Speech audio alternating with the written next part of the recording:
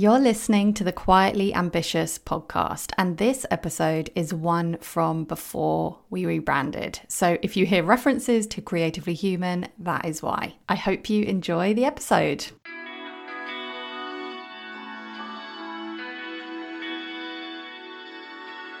Welcome to Creatively Human, a podcast for online business owners and creatives that goes beyond the work and dives deep into why we do what we do, the struggles and wins we face along the way, and how we fit it all into the kind of life we want to live. I'm your host, Ruth Poundwhite, and I help creatives grow their businesses in ways that fit around their life and values. Welcome back to Creatively Human and the first interview of 2019. Before we get into the interview, which is honestly one of my favourites, I wanted to let you know about my new course, Clarify. It's all about having a meeting with yourself and looking at the big picture of your business. I think it's really easy to get bogged down in the day-to-day running of things, but stepping back and looking at the whole picture and what you want to achieve can be so powerful. This is a process that I have perfected over the years, and I can honestly say it's responsible for helping me to simplify my business, to plan in advance, to take a huge chunk of time off for maternity leave, to set big goals, and to increase my income. I've put together all the exercises I use into a practical workbook, and I've also included loads of examples from my own business to help you. You can find all the details at ruthpoundwhite.com/clarify. Today's chat is with Tamu Thomas, who runs 360, a lifestyle brand focusing on wellness and a philosophy of what she calls everyday joy. Tamu has her own podcast, she runs retreats, and at the time of recording, she was also selling her own clothing, though she's just announced that she will actually be stepping away from that side of her business. We get into a lot of mindset stuff in this interview, specifically the courage it takes to start something new and what it means to take care of yourself and give yourself the gift of time. I also loved hearing Tamu speak so passionately about why we need to hear more from women in their 40s and beyond. I really think you're going to love this one. Hi Tamu, thank you so much for coming on the podcast. Could you start by introducing yourself and what you do?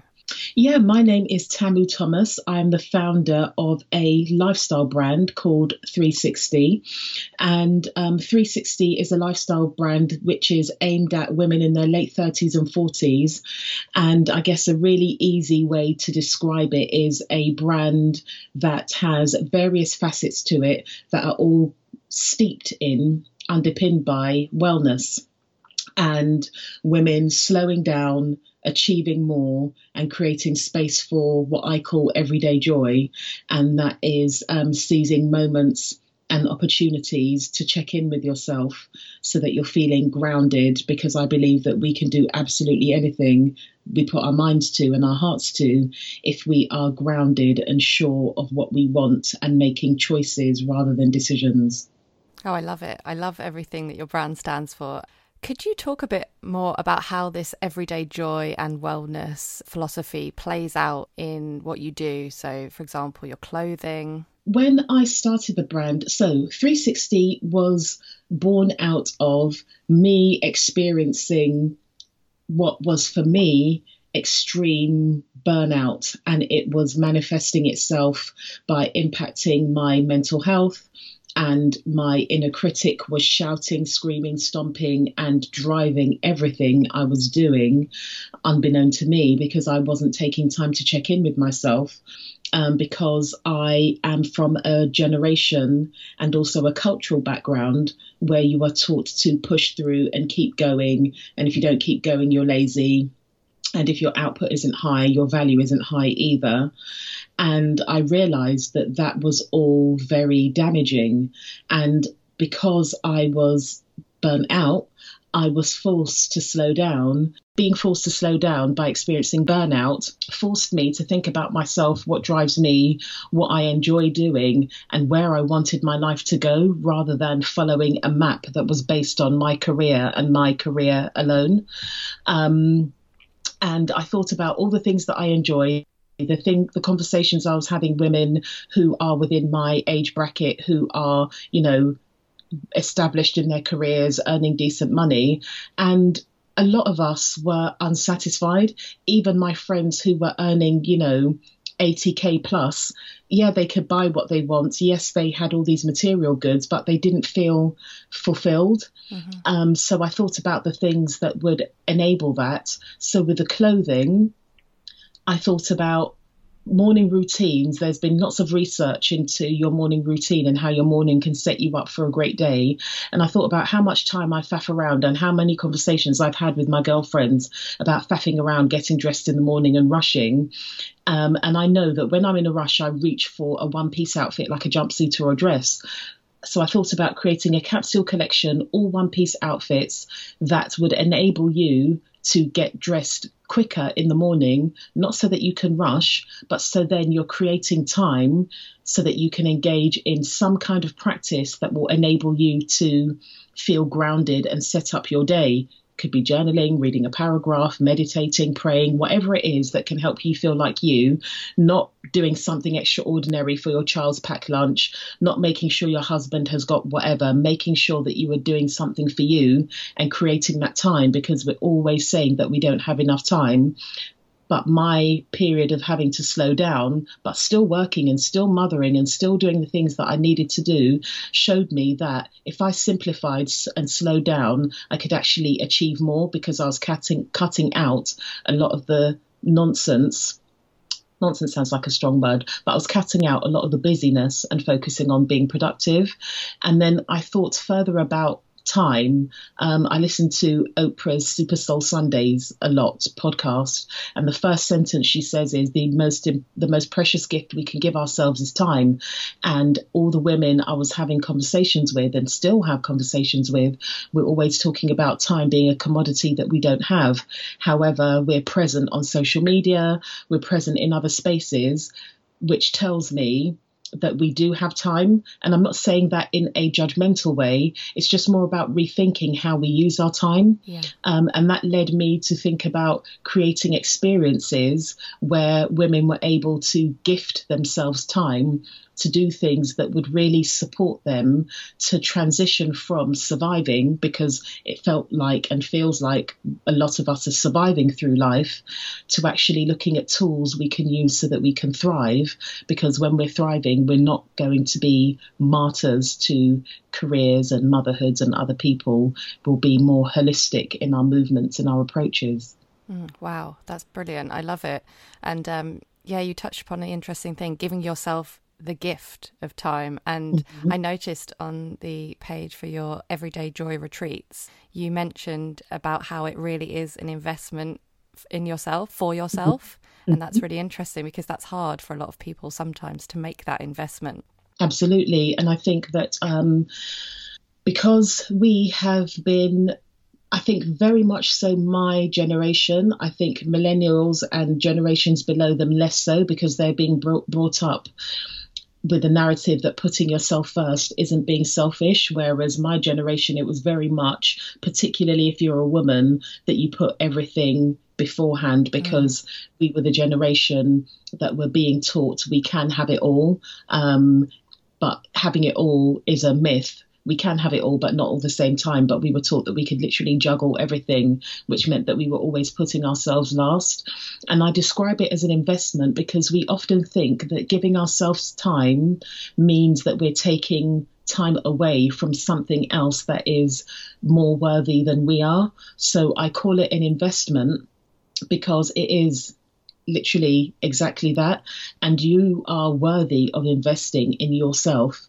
If you don't invest in yourself, nobody else is going to think that you're worthy of investment, because we're creatures of habit. If we have people that are constantly giving and we constantly appreciate what they're giving, we're going to continue appreciating what they're giving and sort of coast through, rather than think of the fact that actually this person must be giving up, compromising, doing whatever, taking away from themselves to give to me.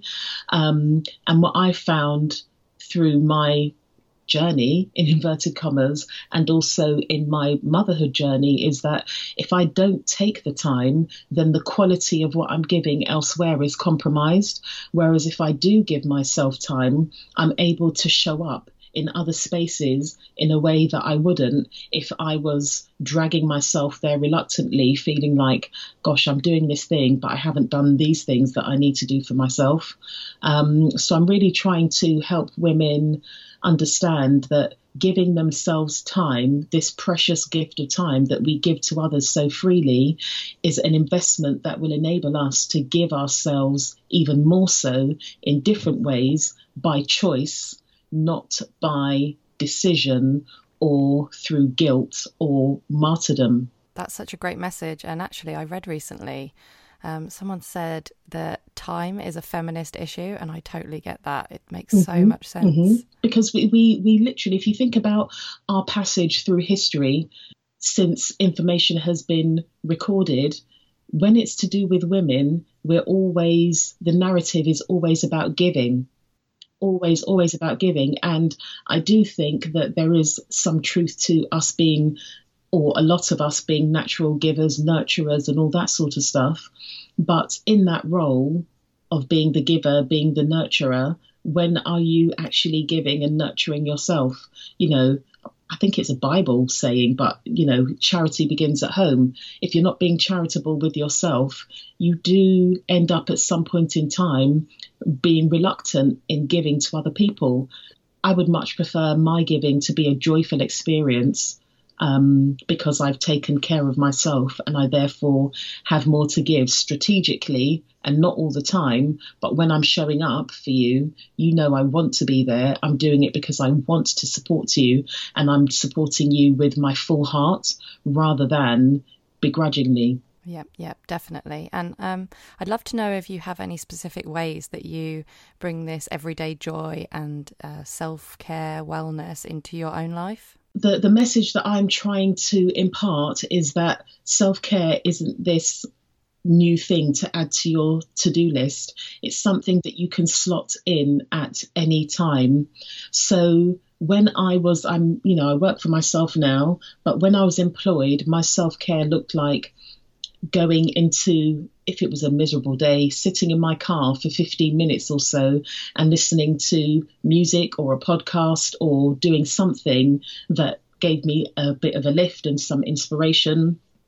In my day-to-day now, my self-care looks like starting the day with gratitude. And it's not that really false, forced gratitude.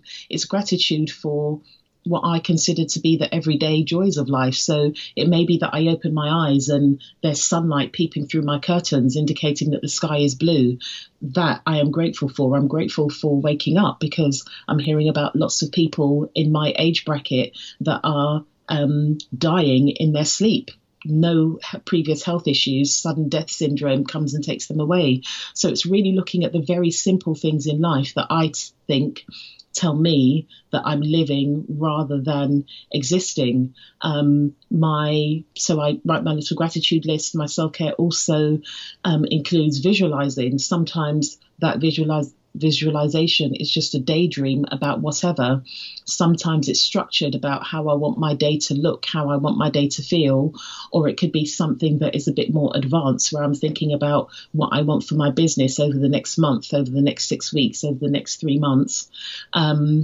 And it's also making time for movement, because what I realized was I was investing a lot of time in my emotional and in my development, so learning, reading, listening, but I wasn't doing much for my body. So that will also be things like going to the shop for something that I really don't need, but I know that me going to the shop means that I'm walking, I'm going to be out in the air.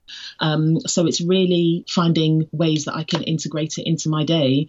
And at some point in the day, I will journal. It could be a couple of sentences, it could be pages and pages. But for me, journaling is a really crucial part of my self-care, because it's an opportunity to download all the things that are swirling around in my head, because I have like an idea every minute, or I can have my inner critic trying to tell me something that isn't true. And it's also a space where I daydream And then those daydreams turn into plans with a timeline. And then those plans with a timeline become an action that gets played out at some point within my life. But also because I've written it down, I've got something to refer back to, because I have a tendency to forget things that I've done and am doing. So you could say to me, Tamu, what did you do last week? And I'll be like, oh, I don't know, not a lot. But actually, when I refer to my paper, I can see that I did so many things, and it can help me sort of stay on the side of I am doing stuff rather than my natural default, which could be, oh my gosh, I'm not doing enough, I'm not being productive enough.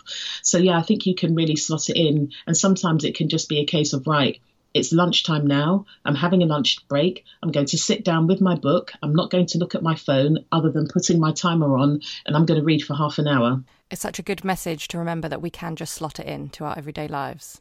And I'm also a massive fan of journaling. And what you touched on there was noticing the positive things, as in the things you have achieved. And I've noticed in reflecting on my own business and my journey throughout the years that I do have a tendency to forget all the things that I've achieved and focus on the things that I don't achieve, because sometimes when you work for yourself, you do have a day where you don't get anything done, but it's fine.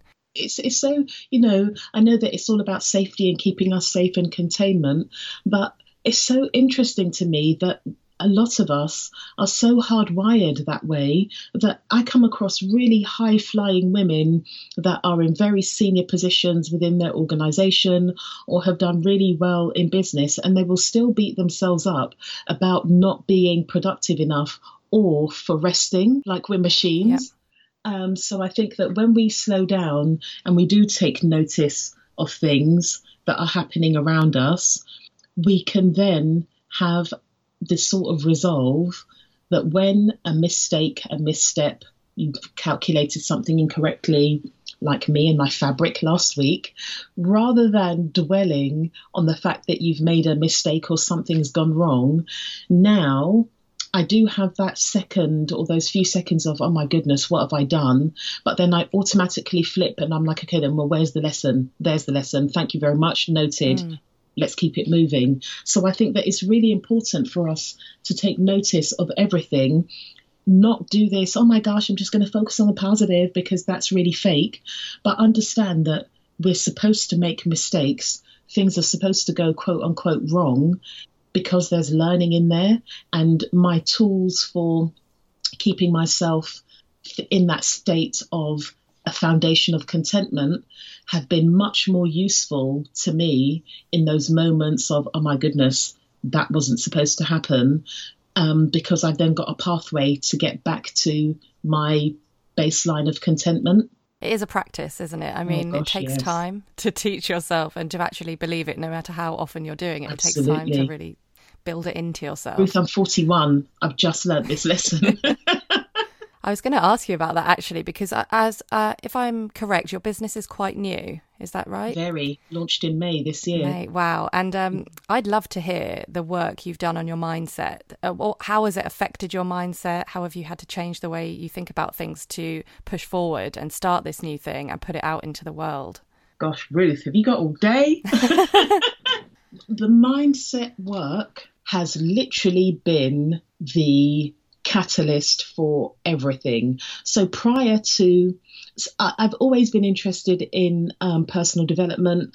I've always believed that, I know that people walk around and say things like a leopard can't change its spots. I do think that there are parts of us that fundamentally are ingrained and it's difficult to change. But I do think that we all have the capacity to change and we all have the capacity to learn new things. But the application can be something different.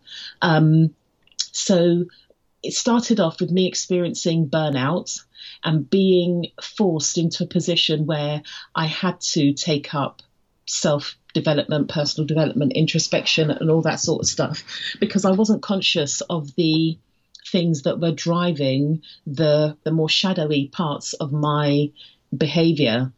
And so I had to really delve into those. And that took quite a long time. I'm waffling here because I'm skirting around an issue. I was depressed.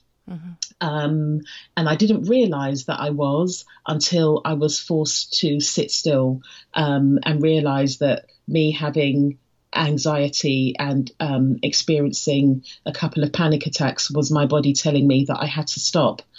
So I was left with no choice. And I think for me, that had to happen. And now I'm grateful for that experience.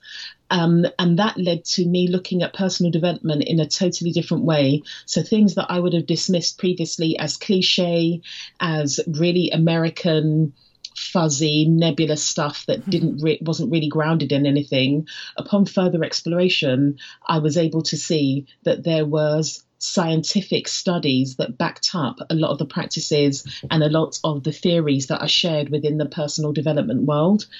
And once my brain understood that, I was able to invest in it wholeheartedly.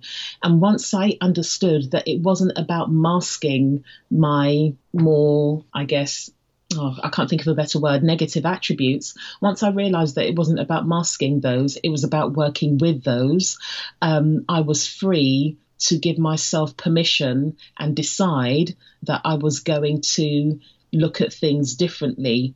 And something that solidified my own learning, reading, the podcasts I was listening to and audiobooks and stuff was having coaching, because having coaching really enabled me to integrate all of the things that I was learning and apply them to myself and my experience in a way that was helpful, rather than thinking, oh my goodness, but Oprah, it's easy for you to say that because you're Oprah, or Deepak, it's easy for you to say that because you're Deepak. I was actually able to flip it. And the coaching I had was with a lady called Nicola Ray Wickham. She's got a company called A Life More Inspired. And she broke it down and said, Tamu, these things that are holding you back, knocking your confidence, or these things that you've internalized are stories. And these stories are manifesting themselves as limiting beliefs. And the beauty of a story is you can rewrite the story. You can tell yourself a new story. And if you tell yourself that story enough, your mind will start to believe that story. So once it was broken down in that way, I was able to really sort of run with personal development. So I make a conscious decision that each day I will listen to, read something that will affirm what I'm doing already, or challenge something that I'm doing, or is a reminder. So you see lots of things on social media saying you don't need to keep reading personal development books, you need to apply the lessons. Well, for me, I need to keep reading them so that I can apply the lessons, because what I'm up against is 40, well, not 40, but like a good 38 years of limiting beliefs that I now have to dispel. It's not going to happen overnight. It's going to be a continuous journey. And I know for me that it's something that I'm going to need to do all the time, especially working for myself and not having those checks and balances that you ordinarily do when you're working within an organization, where you have your appraisals, you have your supervision, and people give you constructive feedback as well as giving you that boost. At the moment, because I'm working in a space that is relatively new in terms of focusing on a specific age group and having conversations about things from perimenopause to, I don't know, whatever it is that we talk about, I'm in a space where women need this and want this and are seeking this. So I'm overwhelmed with, oh my goodness, this is so fantastic, but I don't really have, this is really great, Tamu, and you could make it better by doing this, that, and the other. Because we're so in need that anything is better than nothing. And I'm not saying that to criticize myself. I'm just saying that this personal development helps me do the reflection and think, this is great. These are the steps that we need to do to evolve and make sure that we're keeping up with the way that we are quickly evolving, because we're now understanding more about what we need to do what we want. There's so many things you've said that I want to ask you more about.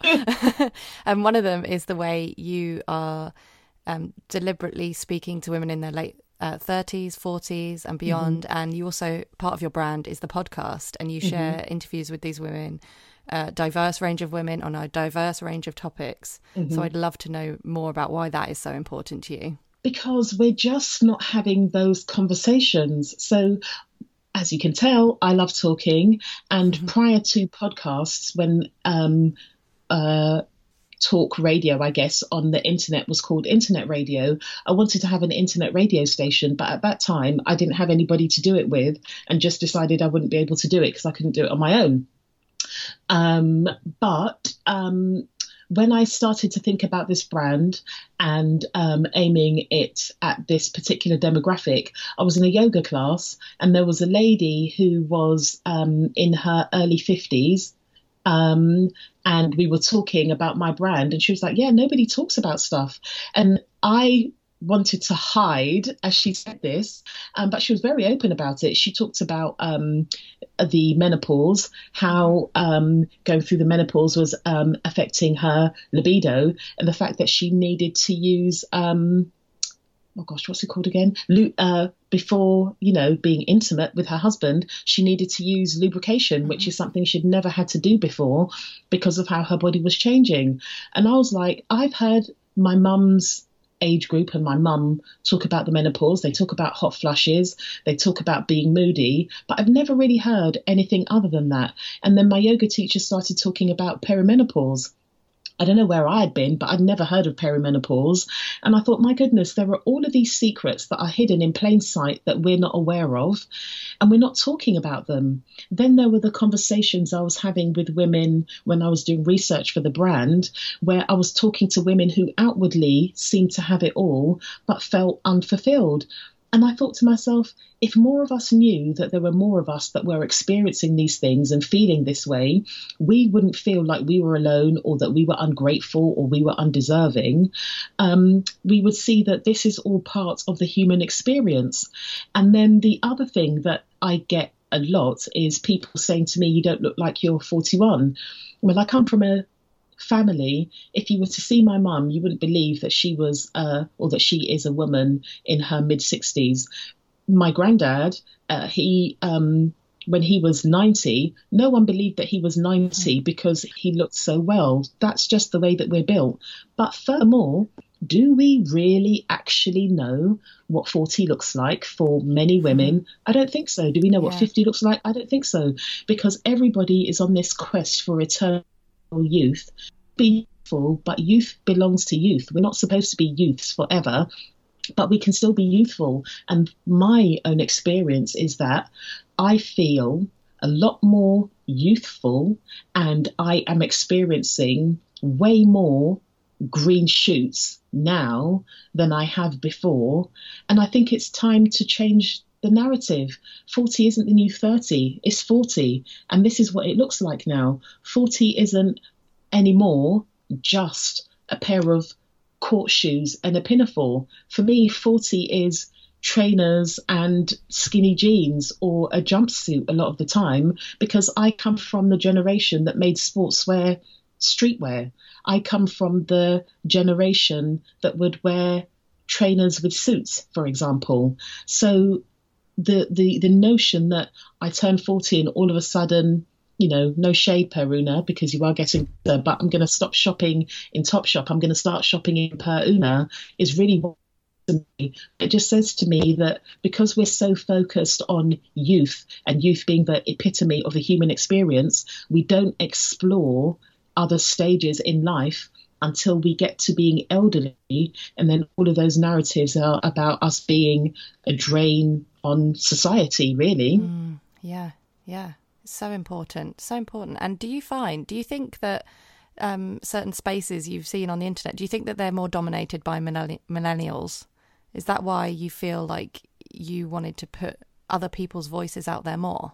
Absolutely. In everything that I was seeing, everything that I was thinking, oh, that's really interesting, that's new, that's inspiring. Oh, I didn't think about that in that way. Self-care. Everything is directed at millennials. And I know that millennials are older now and they are having babies and all of that. But the way that I would describe it is that generally speaking, millennials have had a digital experience. Me, Generation X, my childhood was fully analog.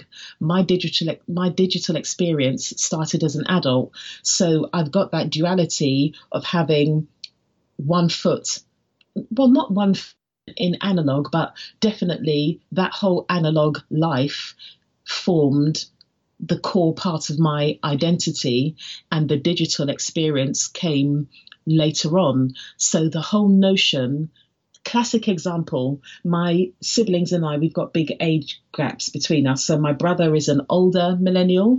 My sister is very firmly within millennial. When I went to school, sports day, you were out there to win. By the time my brother was going to school and doing sports day, it was all about taking part. So I was brought up in a time and space that was very much about competition.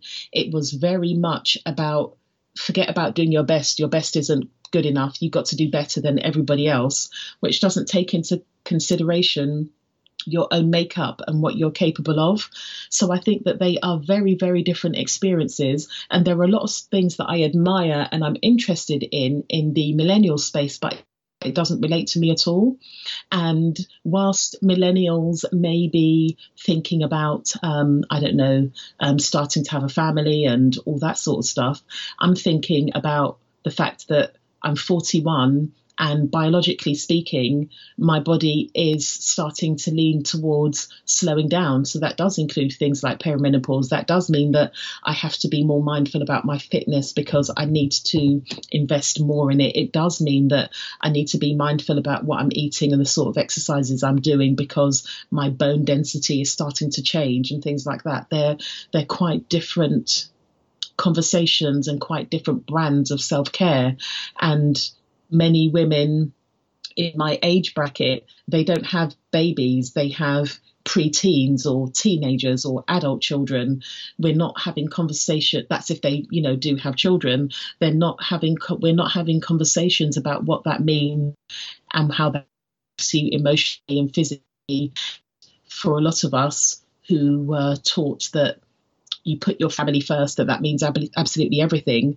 Many of us are getting to a stage where we're like, oh, okay, that's really interesting. I've compromised a lot for my family. I've compromised a lot for my partner. What do I do now? That element of me has gone. Or you have made choices or life has turned out in a way that you don't have a family. So you were possibly working harder in other aspects to prove yourself, because at that stage, women making choices, or I found that women of my generation making choices not to have children, the sort of whisper underneath that would always be, oh, there must be something wrong, or it's because she hasn't found a partner. People don't realize that actually, as a human being that has a womb, you can make a choice not to use that to procreate. And even things like this whole notion, push through, keep going. As you go through the stages of life, if you think about it, spring, summer, autumn, winter, there are things that you can do in spring that you can't do in summer, you can't do in winter, vice versa. So I think it's also important for us to have these conversations so that we're not beating ourselves up about not being able to do things that perhaps we could do really easily in our 20s, because that's not what we're supposed to be doing. We may have evolved emotionally, but biologically, things are still the same. So there are times that we have to honour where we are at biologically, and that will assist us emotionally. Yep, it's so true. And I don't want this to sound, I don't know, patronising or something, but people like me, a millennial, have a lot to learn from women who are in that older age bracket. And I think that is so important. Yeah. And for me also, intergenerational learning, I feel like when you're in your 40s, early 50s, you're in the middle. So you can influence those above and those who are younger. But if we're not having conversations that provide us with pathways and templates of what it is to grow through life, we are going to con ourselves into thinking that we should be having these creams and these fillers and all of these things so that we can stay young. If you want to do that because you want to do that, that's absolutely fine. No one has the right to tell you that you shouldn't do that. What I hope for all of us is that we're doing those things because we want to, not because we're trying to keep up with a societal message which is based on a very narrow-minded patriarchal standard, which is that women are accessories and eye candy. Yep. And I guess it also comes back to that thing of, like you said, it's either this kind of stereotype in our culture of what women are, or and it's important to have this space, like the space that you're creating, where you're actually talking to real women about real things, and then other women can see women like them. Absolutely. Somebody sent me a message yesterday which actually made me stop in my tracks and made me glassy-eyed, well, made me tearful. And one of the things she said was, seeing me do what I do has told her that she can do what it is that she wants to do. And that is so powerful for me, because sometimes we just need to see quote unquote average everyday women making steps to live the life of their dreams. Looking at people like, I don't know, Sophia Amoruso or Michelle Obama, sometimes we forget that they are also human beings, and they seem so high up and far away that we can be intimidated because we think, gosh, they've got a team, they've got all these people around them. But when you see somebody like me, for example, or somebody that you consider to be a peer, and you're actually seeing the steps that they're taking, it gives you the permission to show up and think, actually, I can do this. And if I make a mistake, it doesn't matter, because that's what we're supposed to do. It's part of the human experience. And as you progress through that, you then start to understand that these people, you know, Arianna Huffington, all of them, they started somewhere, because we're all human beings, and they all have made mistakes, have, you know, learned lessons and paid them forward. So we are literally all capable of everything. But I think it's really difficult to see that if you're not seeing people that you relate to making steps to, you know, thrive. Yeah, yeah. And that letter you received, that's just confirmation that what you're doing is so worth it and so needed. It's Absolutely. great. Absolutely. I'm going to shift gears a bit now, because there's something else I want to ask you about before we finish. I recently saw that you were interviewed on ITV News about fast fashion. So I'd love to hear your thoughts about that, and how you were intentionally moving away from that in your clothing.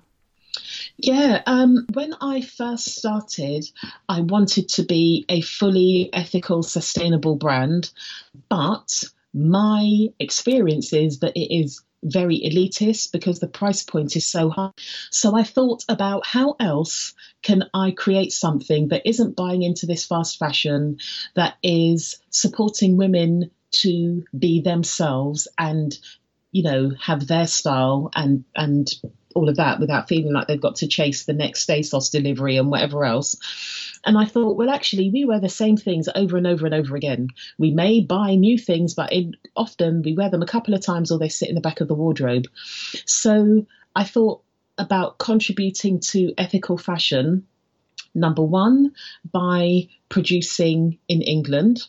Number two, supporting another female founder.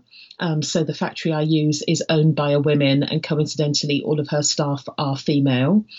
So I'm supporting the local economy, and by sourcing fabrics in the UK, even though they've come from elsewhere, I am having a smaller carbon footprint.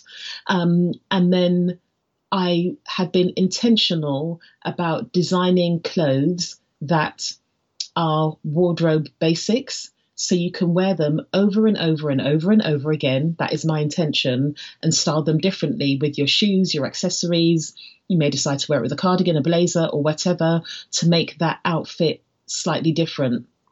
So I really want to, my intention is to show people that you can still look stylish, you can still be on trend if that's what you would like to be, but using what you already have, and you don't need to buy copious amounts of stuff.